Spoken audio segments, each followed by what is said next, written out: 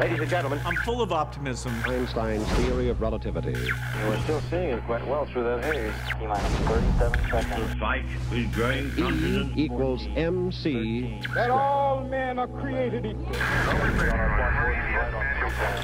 About the future innovations. And growing strength in the air. Tear down this wall. Something's happening. Coming up on staging. This is Finding Your Frequency with your hosts, Jeff Spinard and Ryan Treasure. It's time to speak up, share your voice, and hear from the thought leaders.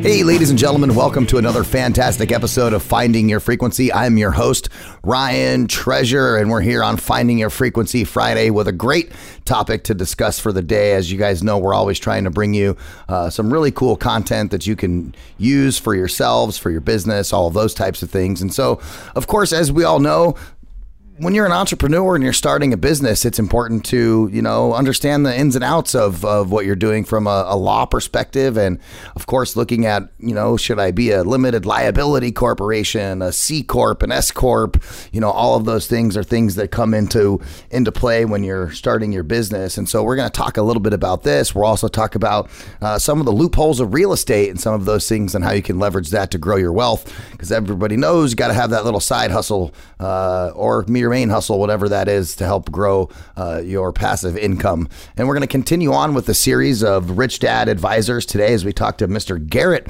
Sutton. And Mr. Garrett Sutton is an author, and man, what a wonderful author he is. He's been writing books like you can't believe all over the place, many books, and we'll get into some discussions about that. But of course, Garrett Sutton is a legal expert and founder of Corporate Direct and Sutton Law Center out of Reno, Nevada. And of course, I said best-selling author of 6 Rich Dad Advisor series. And we're going to talk about some of the new ones that he has. Start Your Own Corporation, Loopholes of Real Estate.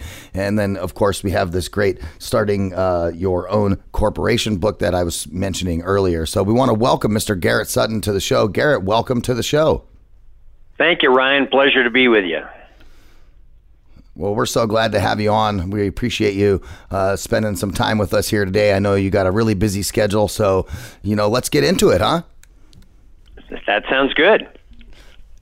So I wouldn't be doing my due diligence to the listeners if I didn't start off with our, standard question that we have for just about everybody who comes on the Finding Your Frequency show. And that is, of course, we want to know a little bit of the story, a little bit of the background on how you became who you are today. So maybe just take a few minutes and tell us your story about how you found your frequency in life and in business and decided to do what you're doing. Well, I grew up in the San Francisco Bay Area in the Oakland Hills, and my dad was a judge in Oakland. And, we would come home from a day in the court and tell us stories about what happened in the courtroom. And one of the things that always stuck me with, or I remembered, was that these people who operated as sole proprietorships and general partnerships, lost all their personal assets. And it was really easy for someone to just set up a corporation. They didn't have LLCs back then, but you could set up a corporation and protect yourself. And so at a young age, I was just learning about the law as I sat around the dinner table, and it led me to, I went to Berkeley and took business, and then I went across the bay to Hastings Law School in San Francisco and became an attorney. And again, I always liked that idea of corporations and now LLCs being able to protect people, and so that's kind of how I arrived at my frequency, Ryan. Oh, that must have been pretty interesting with your dad being a judge and, being able to kind of quiz him on some of the things that he had been dealing with in the law practice. Tell us a little bit about how that relationship was. Well, it was a great relationship. Before he became a judge, he was a district attorney in Oakland, and the story is yet untold of how the police kept the Hells Angels and the Black Panthers at each other's throats. If those two groups had joined up, Oakland would have been a really tough place. So he told some of those stories, and then he would have these business cases, and those were the cases I really found interesting. And so that's kind of why when I went to Berkeley and when I went to Hastings, I focused on the business issues. Just it was something that interested me from a very young age. And here I am, decades later, and I'm still enjoying setting up corporations and LLCs for people, helping them maintain those entities so that they can stay protected. I mean, in the United States, we've only become more litigious over the years, and you really need to take those steps to protect yourself. They don't teach this to you in school, Ryan, as you know. This is something you have to gain on your own, and so it's been really fortunate to work with Robert Kiyosaki and travel the world, actually, and talk about how you can advance your financial future. And my job within that mix is to make sure that as you advance yourself, you're also protecting yourself with corporations and LLCs. Yeah, I think that's a really big point to bring home, especially for our listening audience.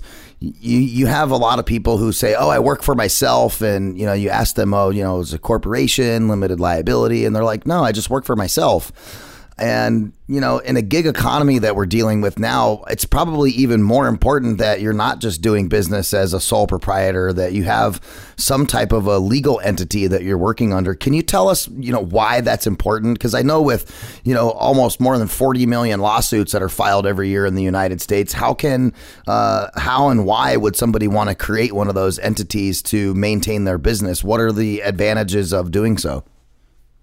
Well, let's say you're a gig worker. California is really making that tough now, but around the country, there are plenty of people who are gig independent contractors, and they can do that in their own name, or they can operate through, let's say, an LLC, perhaps taxed as an S-corp, and we can get into that too. But the gig worker is going to set up an LLC, operate through the LLC. When he signs a contract, it's going to be Joe Blow, manager of Gig LLC. He's going to get paid into the name Gig LLC. He's going to deposit the money in that bank account. Here's his benefit.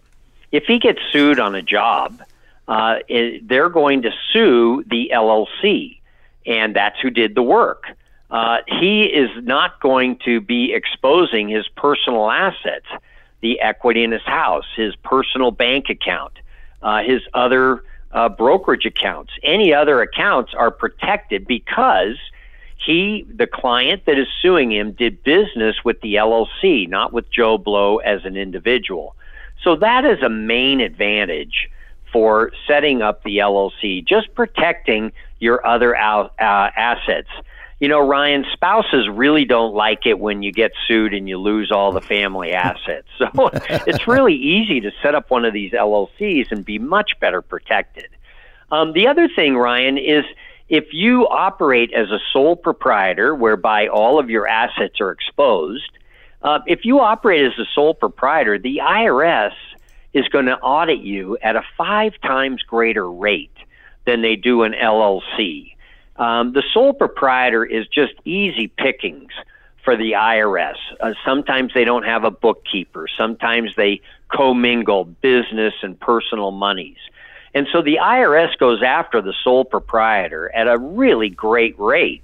And so just by operating through an LLC, you're going to reduce your audit risk and you're going to protect your personal assets. Well, I think that's extremely important because nobody likes to get audited. There's like a commercial I see online all the time, and it's like, people would rather go to the dentist than get audited or something like that. And so I could I definitely agree with that. So when you're protecting yourself, that seems to be extremely important. I mean, you don't want to have, somebody sue you for some work that you've done and them take your house. When I guess if you have an LLC, you could probably have some type of insurance that's with your LLC that could mitigate, any payouts on that from the limited liability side, and then you're protecting yourself and the LLC. How important is, some type of insurance or something that goes along with creating these entities? Well, that is a great question, Ryan, because I always recommend that insurance is the first line of defense. Right? You want that E&O insurance, that errors and omissions insurance for your business. You want, if their claim comes against the business, you turn it over to the insurance company and hopefully they cover it. But then if you operate as an individual and the claim exceeds the insurance, your personal assets are at risk. So the second line of defense is the LLC. So we have insurance for the business.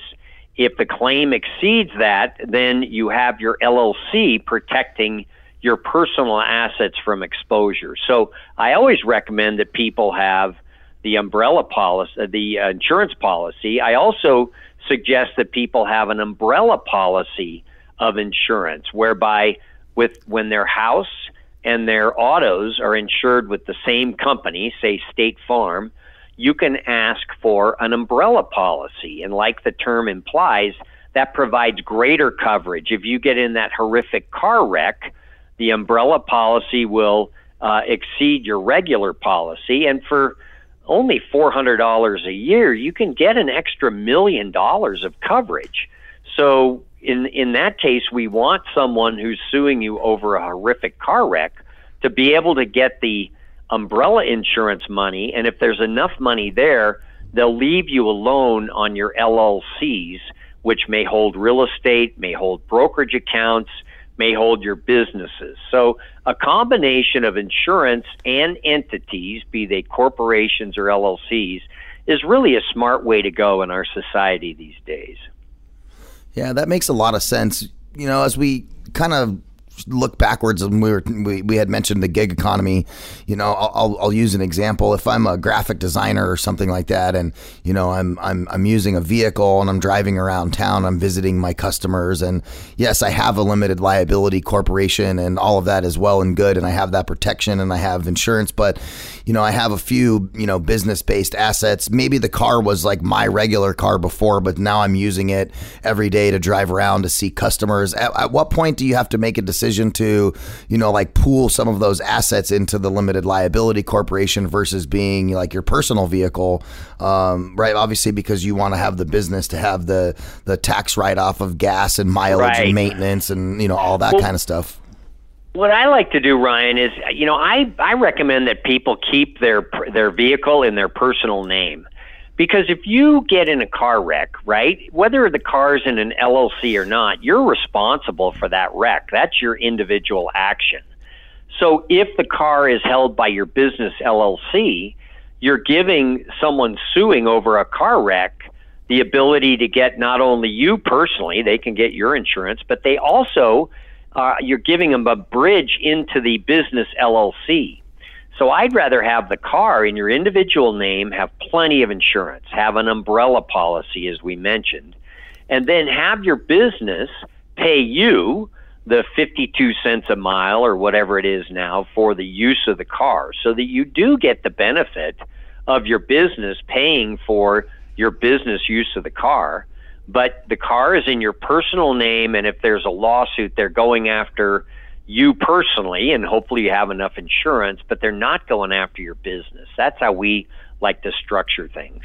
Yeah, and that's a good point. I didn't even think about the fact that somebody could go after you and the LLC in a car accident scenario. Right. So that's a great point. I appreciate you bringing that to the table. I think that's important information for anybody who's, you know, an entrepreneur. They're in startup mode. They're trying to kind of figure things out. And, you know, we talk a lot about that on Finding Your Frequency. You know, the whole premise of the show is summoning the intestinal fortitude to step out of your comfort zone and go do something different, you know. And so that would mean not having your regular 9-to-5 and living somebody else's dream or working for somebody else's business, but, you know, taking that new idea and that new product, that new 3D printed something or other that you created and creating a business around that, but having those protections in place with the limited liability or S Corp or whatever that is and the insurance. It really just makes a lot of sense. And then, of course, just paying yourself back.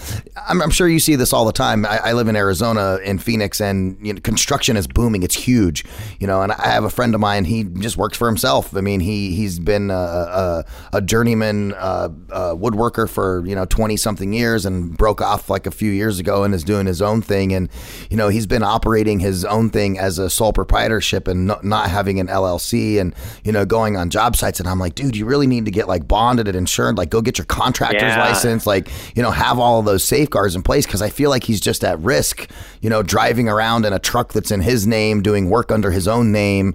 I think that's a scary situation to be in. Well, and it's really interesting, Ryan, is you'll talk to someone like that and they'll say, oh, it never happens to me. And then they have that wake-up call, right, where something bad happens on a job and they realize, oh, gosh, everything I have is exposed.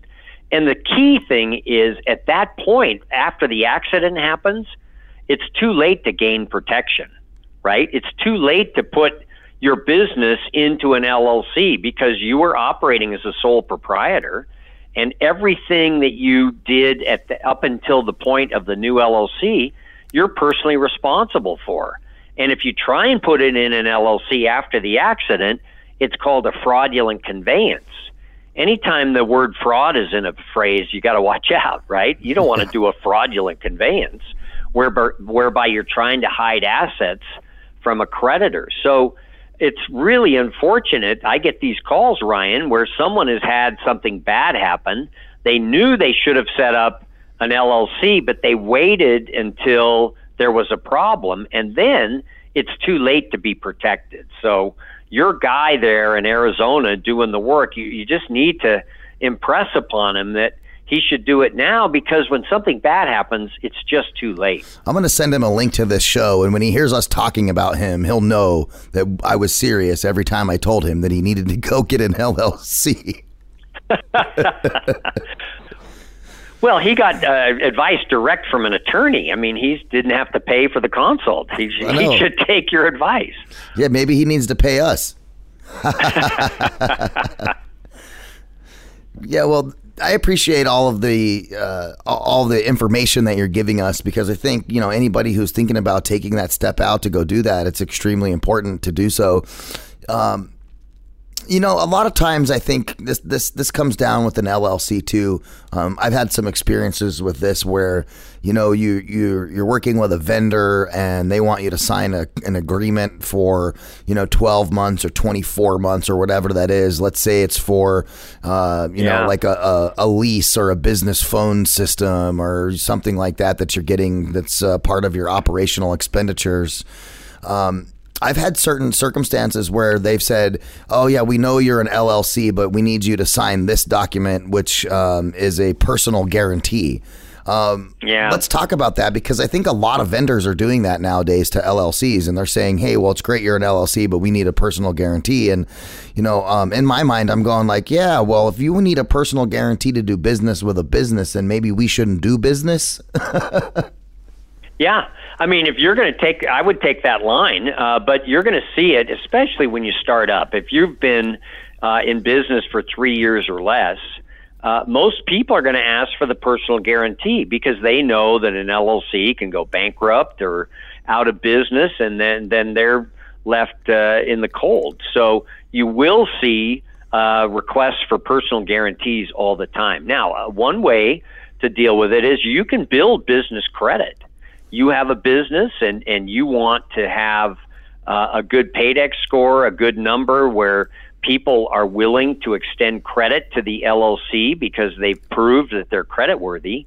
There are ways to do that. I co-authored a book called Finance Your Own Business, where we talk about building business credit. You can get a credit card in the name of your LLC, and maybe at the start you have to personally guarantee that, but over time, as you build up credit, as you pay the credit card bill on a timely basis, eventually you can get credit in the name of the LLC. And over a period of time, you'll be able to have the LLC sign for the phone system without a personal guarantee. So you can get to that point, but as you say, Ryan, at the start, they're going to ask for that personal guarantee, and then it's your decision to provide that or find another vendor.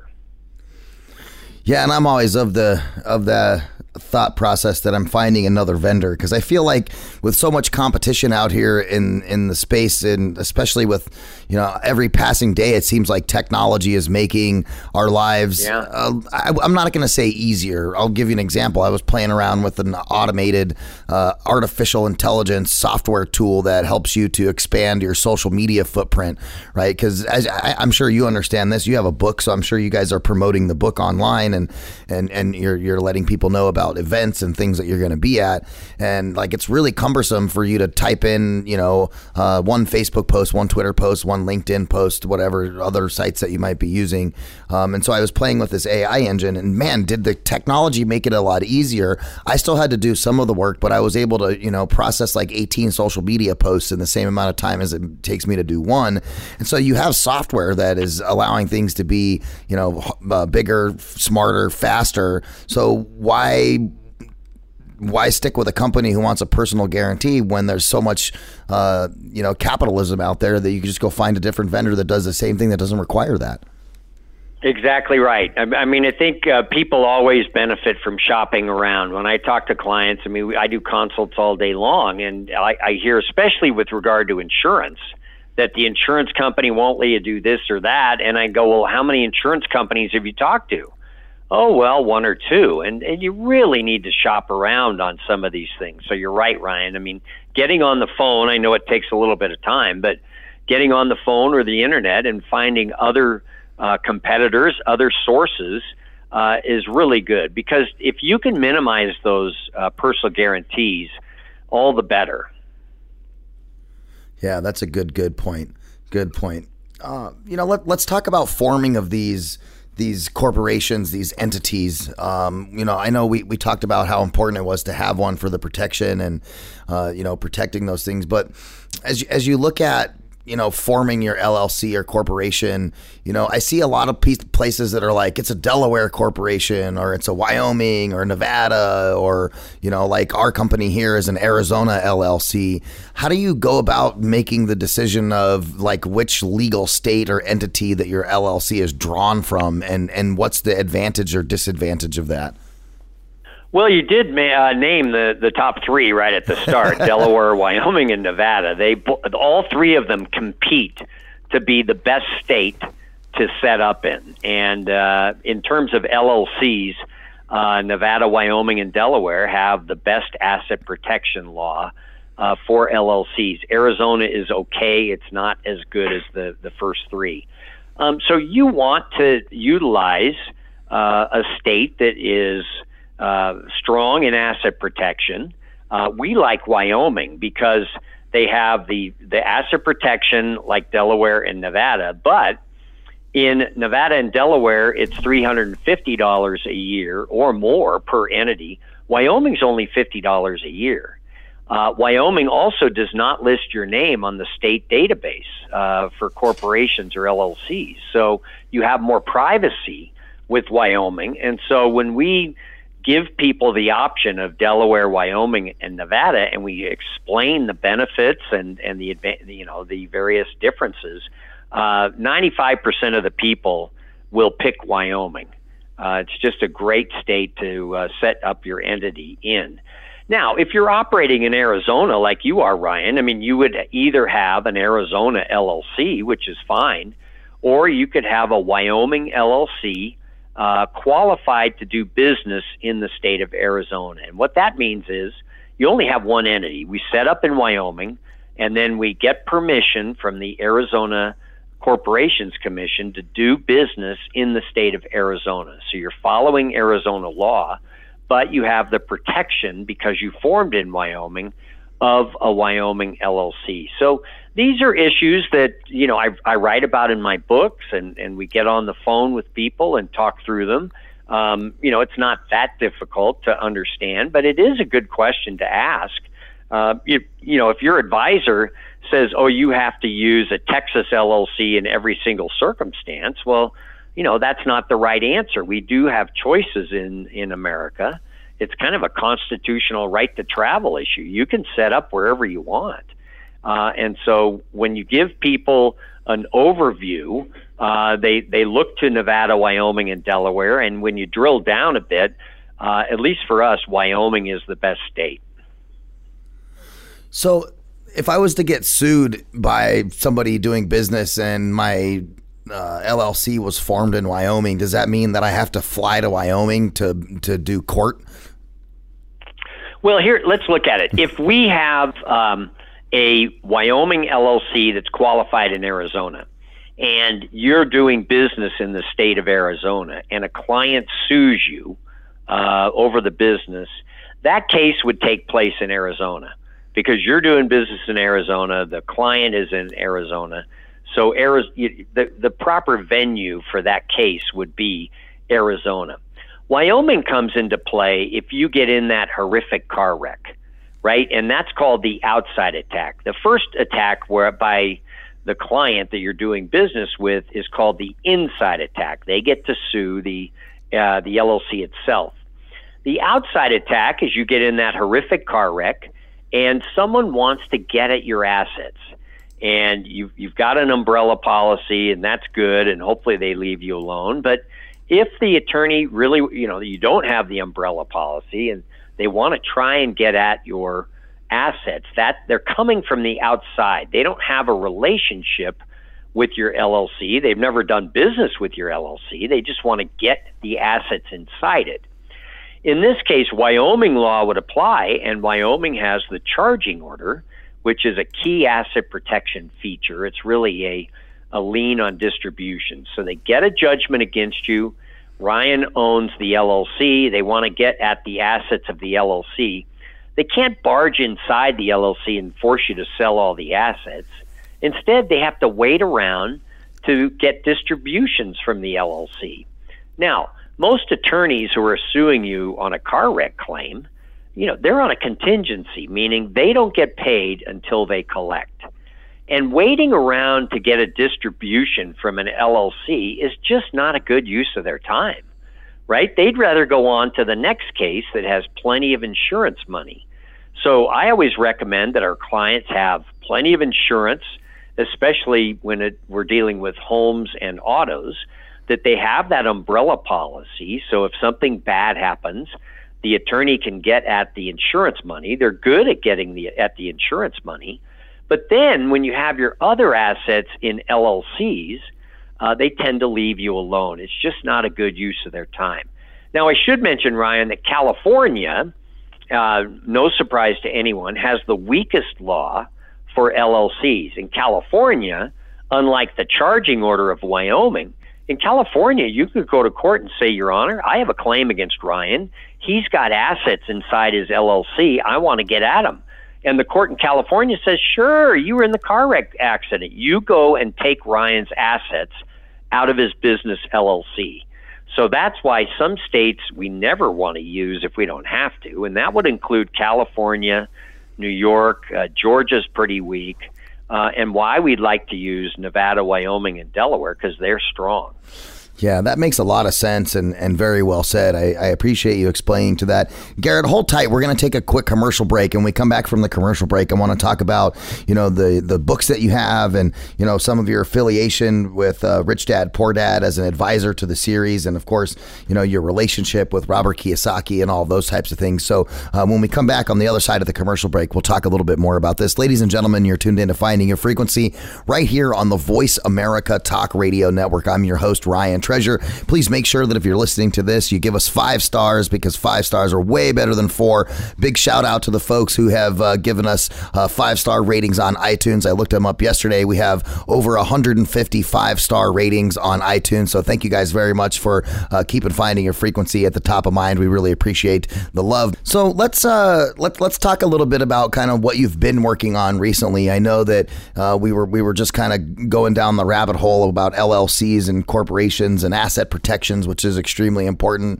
I want to shift gears just a little bit, and I know that you're a select few individuals that are part of the Rich Dad Advisors for Robert Kiyosaki, and I've interviewed several other of your advisors and man, what a wealth of knowledge. I think all of you guys as advisors coming together, you guys are like Voltron, you like one of you's a leg, the other one's an arm, and then the head, and then you all join together, and the next thing you know, you're like the Power Team International. So I definitely love that. But tell us a little bit about your experience with the Rich Dad Advisors and how you guys work together with Robert Kiyosaki. Well, it's been great, Ryan. I've been working with Robert for, almost 20 years now. And it's been really great traveling not only around America, but around the world. talking about financial education. And his book, Rich Dad, Poor Dad, is the best-selling personal financial book of all time. And at least once a year, we're in a foreign country, one or more, talking about financial education. In October, we were just in Singapore, Japan, and New Zealand. And the audiences in the foreign countries are just as incentivized to learn this stuff as those in the United States. So it's really been a great 20 years working with Robert. And we do get together as advisors. Robert has us read at least one interesting book a year, and we get together and do a book study about it. So we do get together as advisors. We are assisting Robert and Kim and others in the organization with, I assist with some of the legal issues. Tom Wheelwright assists with some of the tax issues. So we do help each other as well. So it's just been a really great experience. Yeah, I had Tom here in the studio. Here we're in Phoenix, and so we got to have him come into the studio and do an interview face to face. And yeah, what a great guy, especially talking about taxes. And taxes can kind of be a boring subject. But man, it was really interesting to talk to Tom about taxes and his approach to that. And, we got to have a laugh about why, Amazon doesn't pay any taxes. Yeah. And it makes a lot of sense. I see so many social media posts online where they're like all angry and they're like, well, if Amazon paid taxes, we'd have more. And it's like, you guys don't understand the way capitalism works. Like that, Amazon is making jobs. Like how many people work at Amazon that pay federal income tax? I mean, let's think about that, right. Or pay state income tax. I think that the government itself, state and federal, they're probably making a lot more money off of incrementally taxing the worker versus they are the corporation. Right. And, Ryan, there's one thing I do want to mention, and that is if some of your listeners already have a corporation or an LLC, there's one aspect to that a lot of people don't focus on, and that is you set up a corporation or LLC for protection, for limited liability protection. But you do have these annual requirements to make sure that you stay protected. And so that's one of the messages that I give when I'm traveling the country is, yes, you've set up an LLC, you have the bank account, you're operating through the LLC, the money comes into the LLC, all that's great. But you need to do minutes of a meeting every year. You need to make sure you have a registered agent in each state where you have incorporated or you do business. And if you fail to follow these corporate formalities, someone can do what's called piercing the corporate veil, meaning they have a claim against the corporation, but because you didn't follow the formalities, they can go through the corporation, they can pierce the corporate veil and go after the individual and get their personal assets. So you've set up this LLC to protect yourself, and because you didn't follow the ongoing formalities, the requirements that you have to follow every year, you're now personally liable for the claim. So that's something that your listeners should know, that just setting up the entity isn't enough. You've got to take steps to maintain it on an annual basis. Now, if you haven't done so, don't tell anyone. Just call us and we can clean it up for you. But it is important to know that there are ongoing requirements. Gary, you're telling me that I can't just buy a car and drive it till the wheels fall off? I have to do oil changes. You have to put oil in I got to put tires on it. I got to make sure the brakes are working. Yeah, I thought that would throw that out there as an analogy, right? Because that is a great analogy. Do you mind if I use that in the future? No, please do. I mean, it's something. Right. It's something that I think anybody can connect with, right? We all have cars. We drive around. Right. That you got to put gas in it to get it to go. The gas is like effort for your business. You got to have some effort to get your car rolling down the road, but it's not going to roll down the road if you don't take care of it, maintain it, and then of course you got to keep it clean so that way you have good marketing. There you go. That's a great image. Yeah, so. I'll have to credit somebody for that one. I heard it from somewhere. I can't remember. It was a keynote speech I was listening to. They were talking about a bicycle. I'm trying to remember. His dad was super famous keynote speaker. Anyways, it was the bicycle method. And he was talking about business and like, oh, you got to have a seat and you got to have a handlebars and you got to have the wheels and and I was like, oh, a car would be so much more sexy. Let's use a car analogy around that. So good. Yeah, that is a great analogy, but you do want to make sure that your entity is running in tip-top shape. You've got to, every year, get it into the shop and do the minutes and make sure that you paid the state. If you lose your state charter for failing to, pay Wyoming, for example, the $50 a year, it's kind of hard to say that your activities are protected when the state's revoked your charter. So these are simple things to do, but if you don't do them, they can be pretty dramatic. Yeah, I think there's some other things that people need to think about, and this isn't probably for the newer LLCs or corporations, probably for maybe some that have been around for a little while, but I hear a lot of people who are started a business. An example, like, dad starts a business and he operates this business for 25, 30 years and he has kids, and then his kids are going to get into the business as well. And, you have this limited liability with, dad as the owner of the company. How do you create, number one, a succession plan that, make sure that the succession follows the orders or will of, the person who created the LLC or corporation in the first place, to make sure that you don't get stuck in escrow with taxes and, all of those kind of things as part one of my question. And then part two is, how do you deal with that in a manner of, if you're the LLC owner and you get sick, and you have 14, 15, 16, 20, 30, 50, whatever employees, how does the company know how to operate in the stead of the loss of its leader? And then how do you manage a succession plan to somebody who, if you plan on, giving the business to one of your kids? Well, those are good questions. On the first one with the kids, I certainly have seen family situations, and it's pretty easy to bring the kids in. The question is the whole family dynamics. I mean, are the kids going to get along with each other? Are the kids going to respect dad enough to know that, he's acting in their best interests? The whole personal side of things is really important. In terms of the succession, I mean, there are plenty of ways that dad can gift to the kids or allow the kids to earn their way into the business. So that part of it is pretty basic, but seeing how the families operate as individuals and the family dynamics, that's where the fireworks are.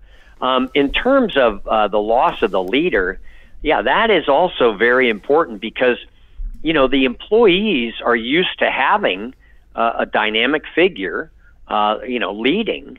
And I've had some clients that will groom someone to be the successor.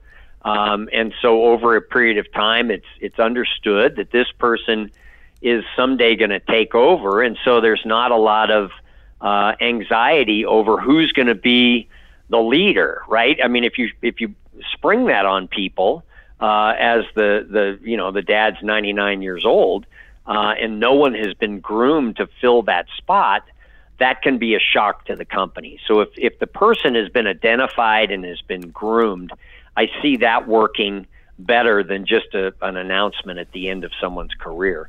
In terms of preparing someone for that position, I think the father, the leader, needs to sit down with this person as well as with the attorney and the CPA, the whole team. I think the person who's coming into that position needs to be aware of the various legal and tax ramifications for it.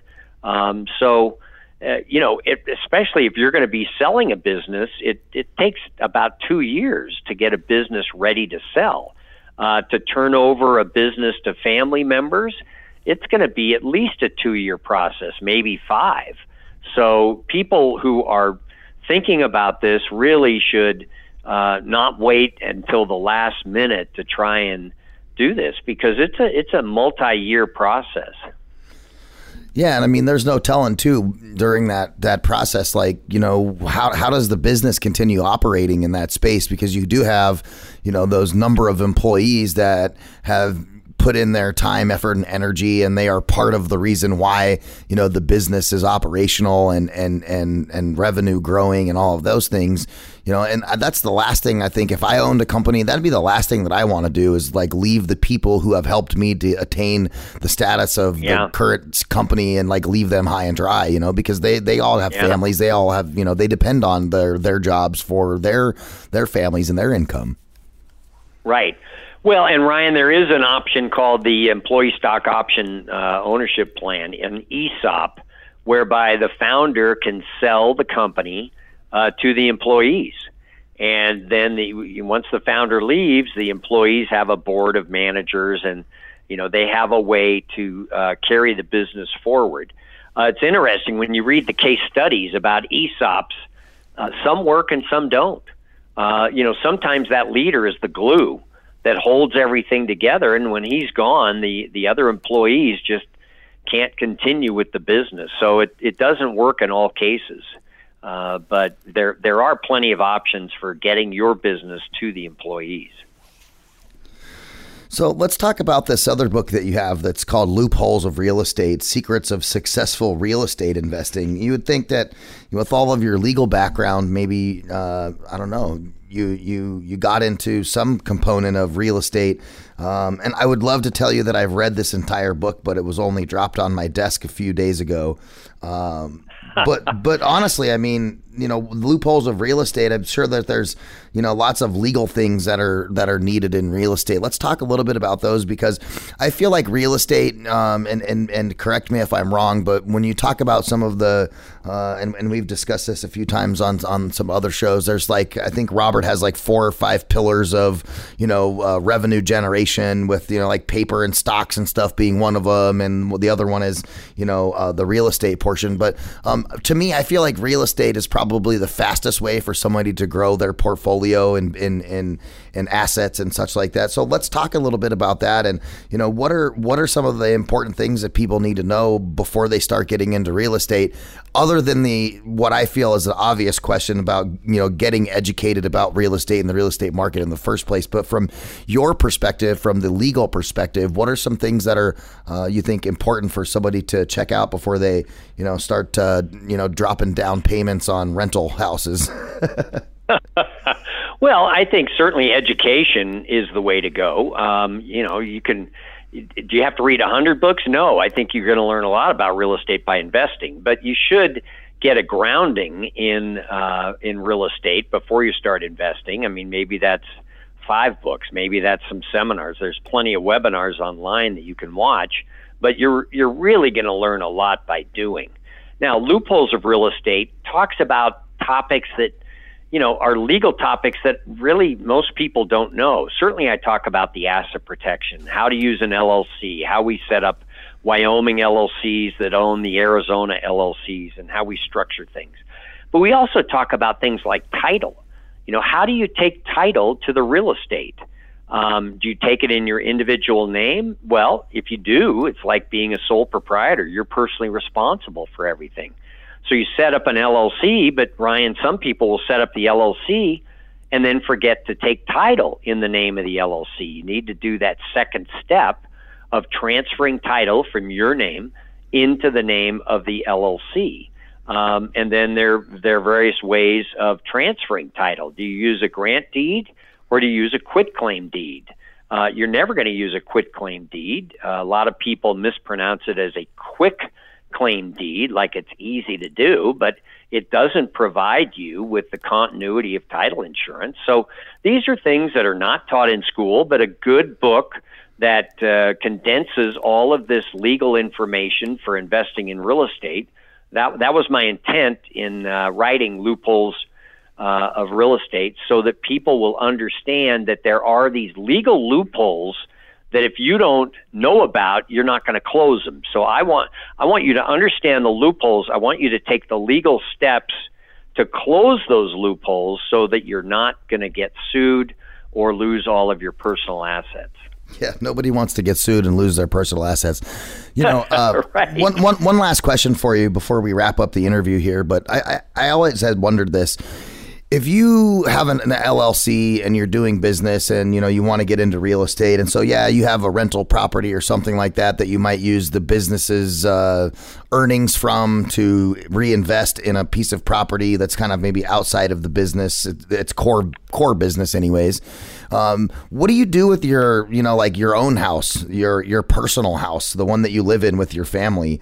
Is that like the car, the same idea? You want to keep that car and that personal house under your personal name and that not be part of the LLC? Explain that just a little bit. Well, you raised a couple questions there. So let's talk about the protecting your personal residence first. Most states have what's called the homestead exemption. And this started in Texas when they were an independent republic. And it was a way to get ranchers to come down to Texas. And the Texas homestead says if you have your house on a parcel in Texas, someone who's a later creditor can't get at your house. They can't get at any of the equity in your house. And this was a huge tool for development of Texas, and other states followed suit. So, for example, Florida has an unlimited homestead exemption. If you live in a $5 million home and you get in a car wreck and someone sues you for $10 million, they can't get your $5 million home. It is completely protected. Now, other states have a different dollar amount. California, it's $100,000. And, every house in California is now worth $1 million. So how do you protect every time you talk, it just makes me hate California more and more. Yeah. So I guess hate's a strong there's word. a reason Dislike. I'm living in Nevada because I grew up in California. But anyway, California has a $100,000 homestead exemption. So if you get sued, you have the homestead on the property, but the house is worth $1 million. They can force a sale of the house and collect $900,000 from you. So in that case, you'll look at using an LLC. Now, your second question, Ryan, is you've got money coming out of the business, and how do you take title to the real estate you're going to buy? I would not put a rental property, any piece of real estate, in the same LLC that you operate your business through. The issue being, if you get sued in the business, well, they can get what's inside the business, and here's this duplex that you own. Conversely, you have a tenant in the duplex, and the tenant sues over something that happens on the property, they could get the assets of your business because that's what's inside the LLC. So we always want to segregate business operations from rental real estate. So you're going to use two separate entities for those activities. That makes a lot of sense, Garrett, a whole bunch. So it'd kind of be like, if I have my main company is like Ryan LLC, and then I decide, okay, I'm going to, go get some real estate. Now I'm going to create a new LLC called Ryan Real Estate LLC or something. I'm just being plain, but, No, that's exactly right. Okay. Yeah, you would not put the real estate into your business. We want to protect both of them, and so we're going to use separate LLCs. Well, Garrett, I appreciate you jumping on. And for those of you who are listening, make sure you go check out the books, Start Your Own Corporation, and of course, Loopholes of Real Estate, both by author Garrett Sutton and our legal expert who's been joining us today. We really appreciate your time. Garrett, where can people find you and more information about you on the internet? Well, our main website is corporatedirect.com, and we also offer a free 15-minute consultation with one of our incorporating specialists. So if you're interested in setting up an LLC or a corporation in any one of the 50 states, you can call 800-600-1760, and we'll get on the phone with you for 15 minutes and see if we can help you. So Corporate Direct and 800-600-1760. Awesome. Well, thank you very much. Ladies and gentlemen, the big round of applause for Garrett Sutton, our legal expert joining us today, one of the fantastic Rich Dad advisors joining us right here on Finding Your Frequency. Garrett, thank you so much again for joining us on the show. We really appreciate your time. And, as we move through the year of 2020 and we start looking at some of these, different things that are happening all over the world and all over the country and changes that are happening, I think at some point we'll probably have to do a follow-up interview later on this year and kind of see how things have shooken out later on in 2020, as it's going to be one heck of a dynamic year. I'd be happy to do so. Awesome. Well, again, ladies and gentlemen, if you're listening on your favorite podcatching device, make sure you give us a nice review because 5 stars are way better than 4. And of course, you can follow us all over social media at Radio Ryan 1, at Jeff Spinney 2, and of course, follow the network at Voice America TRN. And you can check out the website at findingyourfrequency.net. Thank you guys very much for tuning in to this great and wonderful special episode of Finding Your Frequency right here on the Voice America Talk Radio Network.